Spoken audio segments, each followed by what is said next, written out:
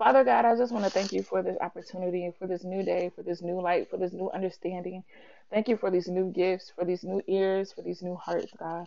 Thank you for just these precious moments that we take for granted each day, God. Allow us to not take them for granted anymore, God. Allow us to be more appreciative of you and your power and your will, God. I pray that you touch every heart, every mind, every soul that's listening, God. Allow them to remember that when they gave their life to you, God, that they became something new. And I rebuke every negative, harmful, abusive, emotional thought that is not from you, oh God. And I pray that you just equip those people with your thoughts, God, with your mindset, God, with your heart, God, with your desires. Allow us to desire you more. Allow us to pursue you more. Allow us to love you more, God. Allow us to trust in your word more, God, to trust in your word more, God, and to trust in it alone.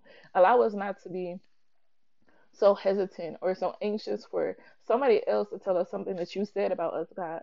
But allow us to go to the word for ourselves, God, to read what your word says about us, God, to read what you said about us, God, and lean not on our own understanding, God, but to lean on your words and your understanding alone, God.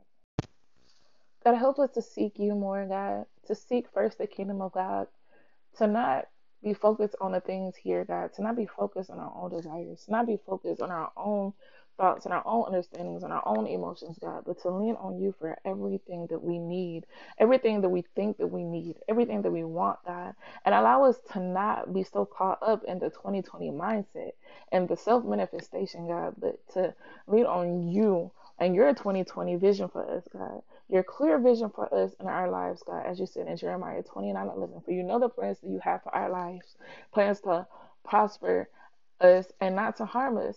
God, allow us to remember that. Allow us to remember that everything is already written, God. We just have to walk it out and walk it out in full purpose and full potential. Allow us not to be hard hardened. Allow us to be soft hardened, God, to let you in every aspect of our lives, God. And I pray for everybody that has something on their heart, God, something on their mind that they're dealing with, and not that they may not be ready to give up, God, that you just continue to knock on their doors of their heart, on the doors of their minds, God, and that they will let you in. And all these things I ask in your precious Son, Jesus' name. Amen, amen, and amen again. I hope this encourages somebody.